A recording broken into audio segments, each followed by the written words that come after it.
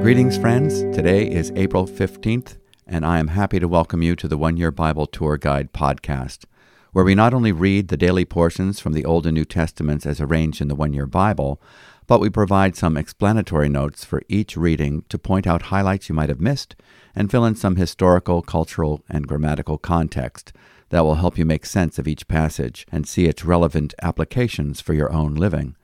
I also hope that having the partnership of this daily podcast would encourage you to stay at it. I have been told that hearing the scriptures read has brought a needed boost to people's personal pursuit of reading through the entire Bible and not receiving God's word in piecemeal.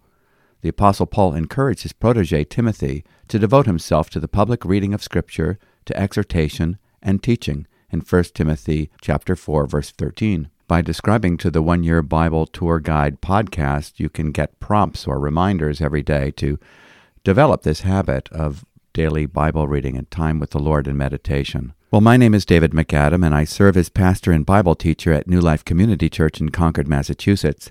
It is my joy to take you further into the book of Joshua and the Gospel of Luke today. Joshua is called to lead the people of Israel in the accomplishment of God's work of giving the promised land. The land of Canaan was not given to them automatically. They had to learn daily submission to the Word of God. They needed to learn how to walk by faith. They needed to learn how to overcome the work of the enemy. In the New Testament, we are also given an inheritance, a land of promises in Christ Jesus. But there are enemies that resist our full possession of them, and there are also promises that remain to be fulfilled later in time, and we must learn to wait upon the Lord with patience. In Obadiah chapter 1, verse 17, we learn that the house of Jacob will possess their possessions.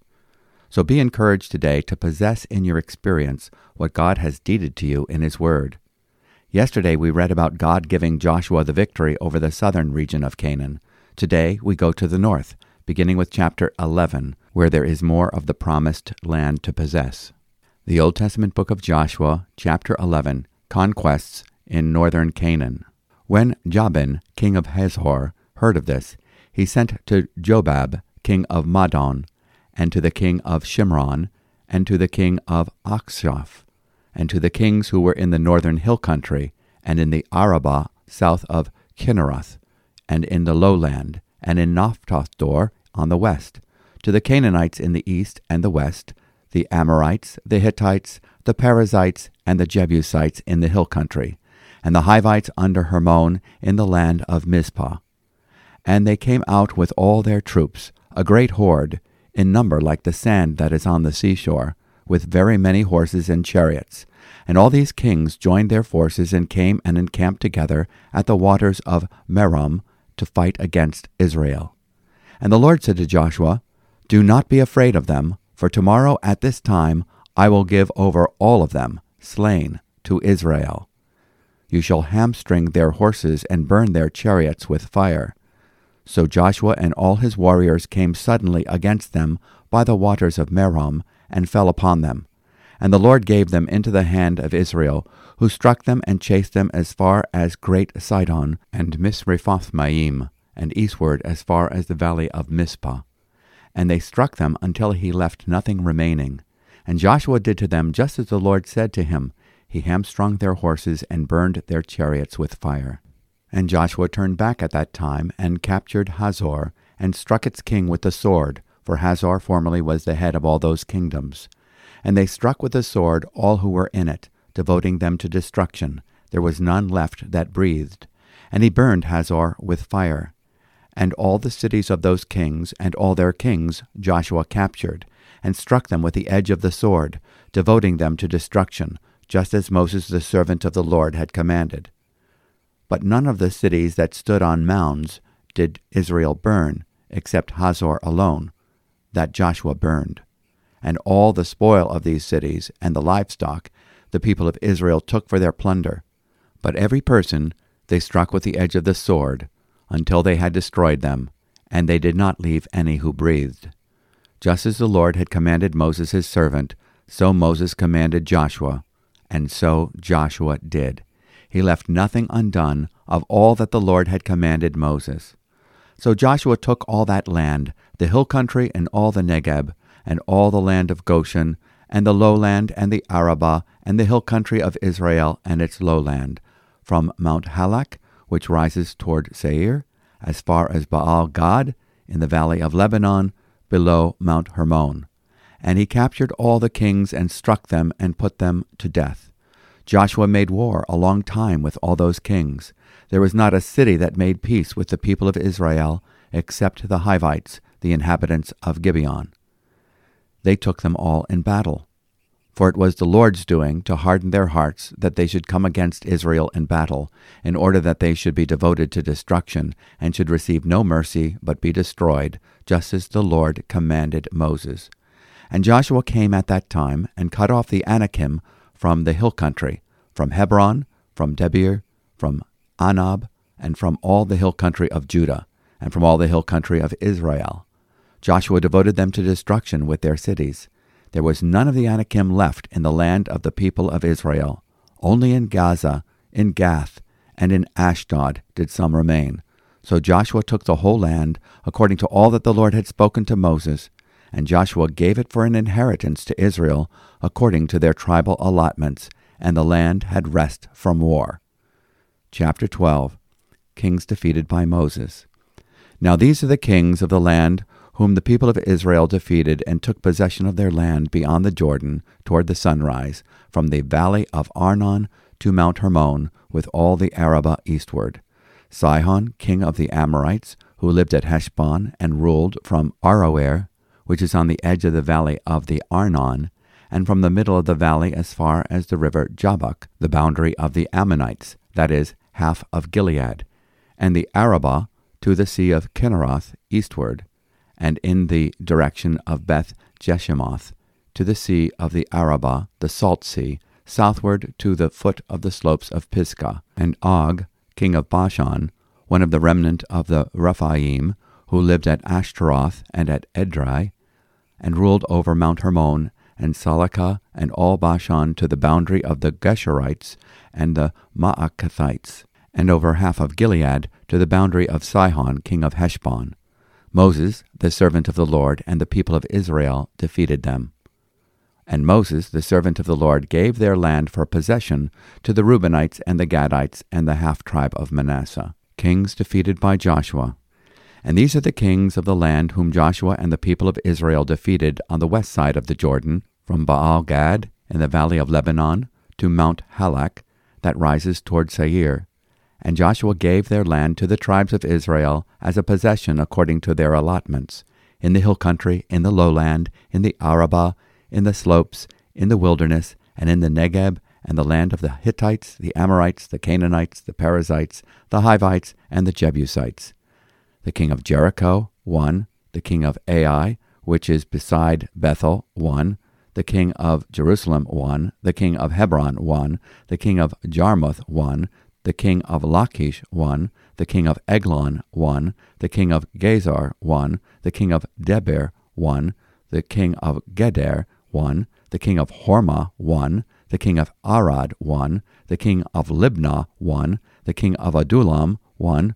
The king of Makkedah, 1. The king of Bethel, 1. The king of Tappuah, 1. The king of Hepher, 1. The king of Aphek, 1. The king of Lasharon, 1. The king of Madon, 1. The king of Hazor, 1. The king of Shimron Meron, 1. The king of Akshaph, 1. The king of Taanach, 1. The king of Megiddo, 1. The king of Kadesh, 1. The king of Jokneam in Carmel, 1. The king of Dor in Naphath-Dor, 1. The king of Goyim in Galilee, 1. The king of Tirzah, 1. In all, 31 kings. And this is the end of our reading from the Old Testament book of Joshua. Let's take a few moments to reflect upon what we've read, point out a few highlights, and maybe make some explanations that might be helpful. Today's reading takes us to the end of Joshua's initial campaign to fulfill the command given by the Lord. The Lord said first to Moses, "I will send an angel before you, and I will drive out the Canaanite, the Amorite, the Hittite, the Perizzite, the Hivite, and the Jebusite." God ordered the destruction of the unrepentant Canaanites because of the corrupting influence of their wicked idolatry and immorality. In Joshua 11:15, just as the Lord had commanded Moses his servant, so Moses commanded Joshua and so Joshua did. He left nothing undone of all that the Lord had commanded Moses. The northern kings and their armies united in a confederated attempt to break the power of Joshua and the Israelites. Once again, Joshua is reminded not to fear. An overwhelming sight, such as an army coming against you as a horde appearing as numerous as the sand on the seashore, could be intimidating. But Joshua is assured that the Lord is sovereign and will deliver the enemy into his hand. Then the Lord said to Joshua, "Do not be afraid of them, for tomorrow at this time I will deliver all of them slain before Israel. You shall hamstring their horses and burn their chariots with fire." Joshua 11:6. To hock or hamstring a horse was to cut the sinew muscle in the back legs to make the animal incapable of speed and unfit for military service. There is some debate on the translation of the Hebrew word iqur, but the majority translate it hamstrung rather than to geld or castrate. Some might ask, is the Lord being cruel to animals? First, we must start with what we know of God's self-revelation in Scriptures. He is righteous, just, all-knowing, merciful, and compassionate. He is the creator of all, including animals, and has the right to do what he sees fit with all that he made. We can trust that his knowledge of what is fit exceeds our own. He also knows all the circumstances and the what-if scenarios. We can trust that there was a redemptive purpose in the Lord's command. Earlier, God had given the command through the law of Moses that they were not to breed horses. Deuteronomy 17:16. Moreover, he shall not multiply horses for himself, nor shall he cause the people to return to Egypt to multiply horses, since the Lord has said to you, you shall never again return that way. In the days of Solomon, this command was blatantly violated, for he acquired many horses. In 1 Kings 10:26, now Solomon gathered chariots and horsemen, and he had 1,400 chariots and 12,000 horsemen, and he stationed them in the chariot cities and with the king in Jerusalem. We also find that in 1 Kings chapter 9, verse 19. What was the reason for the original prohibition for the people of the covenant as they entered the promised land? Number 1, acquiring horses in Canaan would involve interaction with pagan neighbors, with their idolatries and corrupt practices. Their horses were used in pagan pageantry. This was the case when King Josiah reigned in Judah and initiated a purge of idolatry that had corrupted the land through the idolatrous sins of previous kings. In 2 Kings chapter 23, verse 11, he did away with the horses which the kings of Judah had given to the sun at the entrance of the house of the Lord by the chamber of Nathan-Melech, the official, which was in the precincts, and he burned the chariots of the sun with fire. Number 2, the confidence of the Lord's people needed to be placed in the Lord and not in their own strength or military equipment. Psalm 20, verse 7, some boast in chariots and some in horses, but we will boast in the name of the Lord our God. After defeating the confederation from the north, Joshua conquers Hazor. He devotes it to destruction as the Lord commanded. Hazor is one of the 3 cities that are explicitly recorded as being burned in the conquest. Jericho and Ai were the others, in Joshua chapter 6, verse 24, and Ai was burnt in Joshua chapter 8, verse 28. Throughout the account, we are continuously reminded that it was the Lord who commanded the conquest and delivered the enemy into Joshua's hand. We also are continually reminded of Joshua's obedience. Divine sovereignty and human responsibility are hand-in-hand themes in the Bible.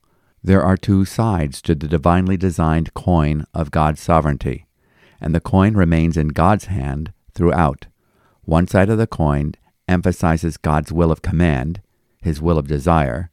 The other side emphasizes human responsibility, his will of decree. And there is great blessing when human beings respond to God's command with the obedience of faith. In Hebrews chapter 11, verse 6, and without faith it is impossible to please him, for he who comes to God must believe that he is, and that he is a rewarder of those who seek him. Notice these references to Joshua's obedience. Joshua 11, verse 9, Joshua did to them as the Lord had told him. Joshua 11, verse 12, Joshua captured all the cities of these kings, just as Moses, the servant of the Lord, had commanded. Joshua 11, verse 15. Just as the Lord had commanded Moses his servant, so Moses commanded Joshua, and so Joshua did it. He left nothing undone of all that the Lord had commanded Moses. Joshua 11, verse 20. Just as the Lord had commanded Moses. Joshua 11:23. So Joshua took the whole land according to all that the Lord had spoken to Moses. We have some foreshadowings of the greater Joshua, Yeshua, Jesus, in the obedience of this Joshua, who gains victory over the enemies of God in Canaan. In the New Testament, we see the perfect obedience of the greater Joshua, Yeshua, Jesus, who fulfills every command through his active obedience and submits to the will of God in his passive obedience.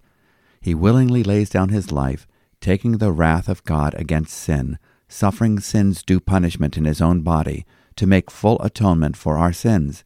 He was obedient unto death, and God rewarded him and his victory on our behalf. In Philippians chapter 2, verse 9 we read, For this reason also God highly exalted him, and bestowed on him the name which is above every name, so that at the name of Jesus every knee will bow, of those who are in heaven and on earth and under the earth, and that every tongue will confess that Jesus is Lord, to the glory of God the Father. The battle protocol, or rules of war, given in the law of Moses, was to offer treaties of peace before attacking the cities. In Deuteronomy 20, verse 10, When you approach a city to fight against it, you shall offer it terms of peace. If it agrees to make peace with you and opens to you, then all the people who are found in it shall become your forced labor and shall serve you. However, we read in Joshua 11, verse 19, There was not a city which made peace with the sons of Israel, except the Hivites living in Gibeon. They took them all in battle. For it was of the Lord to harden their hearts, to meet Israel in battle, in order that he might utterly destroy them, that they might receive no mercy, but that he might destroy them, just as the Lord had commanded Moses. We see that both God's sovereignty and human responsibility were involved, as God gave opportunities for the people of Canaan to agree with his terms for peace. In Joshua 11:18, Joshua waged war a long time with all these kings. The account of the conquest takes only 7 chapters, but it is likely that it took 7 years. There would be battles in the future as individual tribes faced enemies when they settled in the land of their inheritance, but the initial conquest is complete. They were now to stand their ground and defend it. Joshua 11:23. So Joshua took the whole land, according to all that the Lord had spoken to Moses, and Joshua gave it for an inheritance to Israel according to their divisions by their tribes. Thus the land had rest from war. Chapter 12 summarizes the extent of the conquest. First under Moses, Joshua 12, verses 1 through 6, and then under Joshua, in Joshua 12, verses 7 through 24. 31 kings from the west side of Jordan are listed to give us a greater appreciation of the extent of what was accomplished. The destructive part of the divine work is potentially accomplished, and now the constructive work of settling the land begins. We will read about that in the second half of the book of Joshua, beginning tomorrow. Now let's read from the New Testament, Gospel according to Luke, chapter 17, verses 11 through 37. Jesus cleanses 10 lepers. On the way to Jerusalem, he was passing along between Samaria and Galilee, and as he entered a village, he was met by 10 lepers, who stood at a distance, and lifted up their voices, saying, Jesus, Master, have mercy on us. When he saw them, he said to them, Go and show yourselves to the priests. And as they went, they were cleansed. Then one of them, when he saw that he was healed, turned back, praising God with a loud voice, and he fell on his face at Jesus' feet, giving him thanks. Now he was a Samaritan. Then Jesus answered, Were not 10 cleansed? Where are the 9? Was no one found to return and give praise to God except this foreigner? And he said to him, Rise and go your way. Your faith has made you well. Being asked by the Pharisees when the kingdom of God would come, he answered them, The kingdom of God is not coming in ways that can be observed, nor will they say, Look, here it is, or there. For behold, the kingdom of God is in the midst of you. And he said to his disciples, The days are coming when you will desire to see one of the days of the Son of Man, and you will not see it. And they will say to you, Look there, or Look here. Do not go out or follow them, For as the lightning flashes and lights up the sky from one side to the other, so will the Son of Man be in his day. But first he must suffer many things and be rejected by this generation. Just as it was in the days of Noah, so it will be in the days of the Son of Man. They were eating and drinking and marrying and being given in marriage until the day when Noah entered the ark, and the flood came and destroyed them all. Likewise, just as it was in the days of Lot, they were eating and drinking, buying and selling, planting and building. But on the day when Lot went out from Sodom, fire and sulfur rained from heaven and destroyed them all. So will it be on the day when the Son of Man is revealed. On that day, let the one who is on the housetop, with his goods in the house, not come down to take them away, and likewise let the one who is in the field not turn back. Remember Lot's wife. Whoever seeks to preserve his life will lose it, but whoever loses his life will keep it. I tell you, in that night there will be two in one bed, one will be taken and the other left. There will be two women grinding together, one will be taken and the other left. And they said to him, Where, Lord? He said to them, Where the corpse is, there the vultures will gather. And this is the end of our reading from the New Testament, the Gospel according to Luke. Now let's take a few moments to review. Jesus heals 10 lepers as he's en route to Jerusalem and on the border between Galilee and Samaria. The lepers cry out, Master, have pity on us. He tells them to go to the priests as commanded in Leviticus chapter 14, and they are cleansed from leprosy as they go. The irony is that only one leper comes back to Jesus after showing himself to the priest, and that leper is a Samaritan, in Luke 17 verse 16, one despised by the Galilean Jews as being religiously inferior. But he is praising God and throws himself at Jesus' feet. Then Jesus answered and said, Were there not 10 cleansed? But the 9, where are they? Was no one found who returned to give glory to God except this foreigner? And he said to him, Stand up and go, your faith has made you well.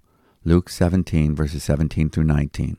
All 10 lepers were healed, but only one was made well. This was evident in the fact that the cleansed leper came to give glory and worship to God. He fell prostrate before Jesus. May we also demonstrate that he has made us well by giving him his due worship, thanksgiving, and praise. The kingdom of God does not come with your careful observation. We read this in Luke 17, verse 20. Jesus reminds us that while we live in anticipation, looking for the establishment of the kingdom of God on earth, we should not be gullible, over-anxious, or be given to the fantasy that the kingdom is fully realized now. There is a real danger that his people can be misled in this area, adopting a false triumphalism and an over-realized eschatology. There is an aspect of the kingdom rule of God that we can experience as in Christ ones, Christians, filled with the Spirit. But that experience is all in Christ. We see the rule of God perfectly manifested in him, and we will recognize his kingdom rule in the lives of believers who are manifesting the fruit of Christ's indwelling presence, in Luke chapter 17, verse 21. There is also no manifestation of the kingdom of God on the ground of the old creation in Adam. All is under the ban of the cross. All of it has been rendered condemnable. All must go to the cross. The kingdom will be manifested only on the resurrection ground of a new creation in Christ. Jesus warns of non-stop earthly preoccupations. Those in Noah's day carried on with their earthly lives and gave no thought to the gospel that Noah preached. Jesus gives us a fast-forward view to his coming at the end of the age to reign as king. He is coming as judge. People need to be in a right relationship with God if he is to reign among them. Jesus gives his hearers a view of the great tribulation that is to come in the day of the Lord. What he describes in one sentence is spelled out more fully in the last book of the New Testament, the Apostle John's The Revelation of Jesus Christ. The coming of the Son of Man will not be something done in a corner, but plain for all to see. Jesus speaks of this in his discourse with his disciples on the Mount of Olives before his crucifixion.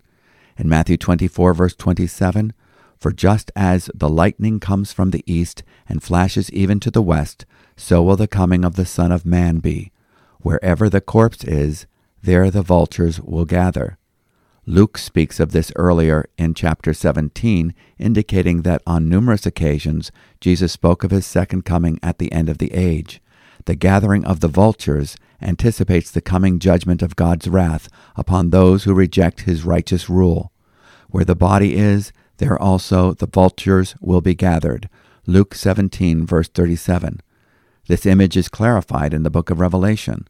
In Revelation 8, verse 13, "Then I looked, and I heard an eagle." The Greek word is atos, translated elsewhere in the New Testament as vulture, flying in mid-heaven, saying with a loud voice, "Woe, woe, woe to those who dwell on the earth, because of the remaining blasts of the trumpet of the three angels who are about to sound."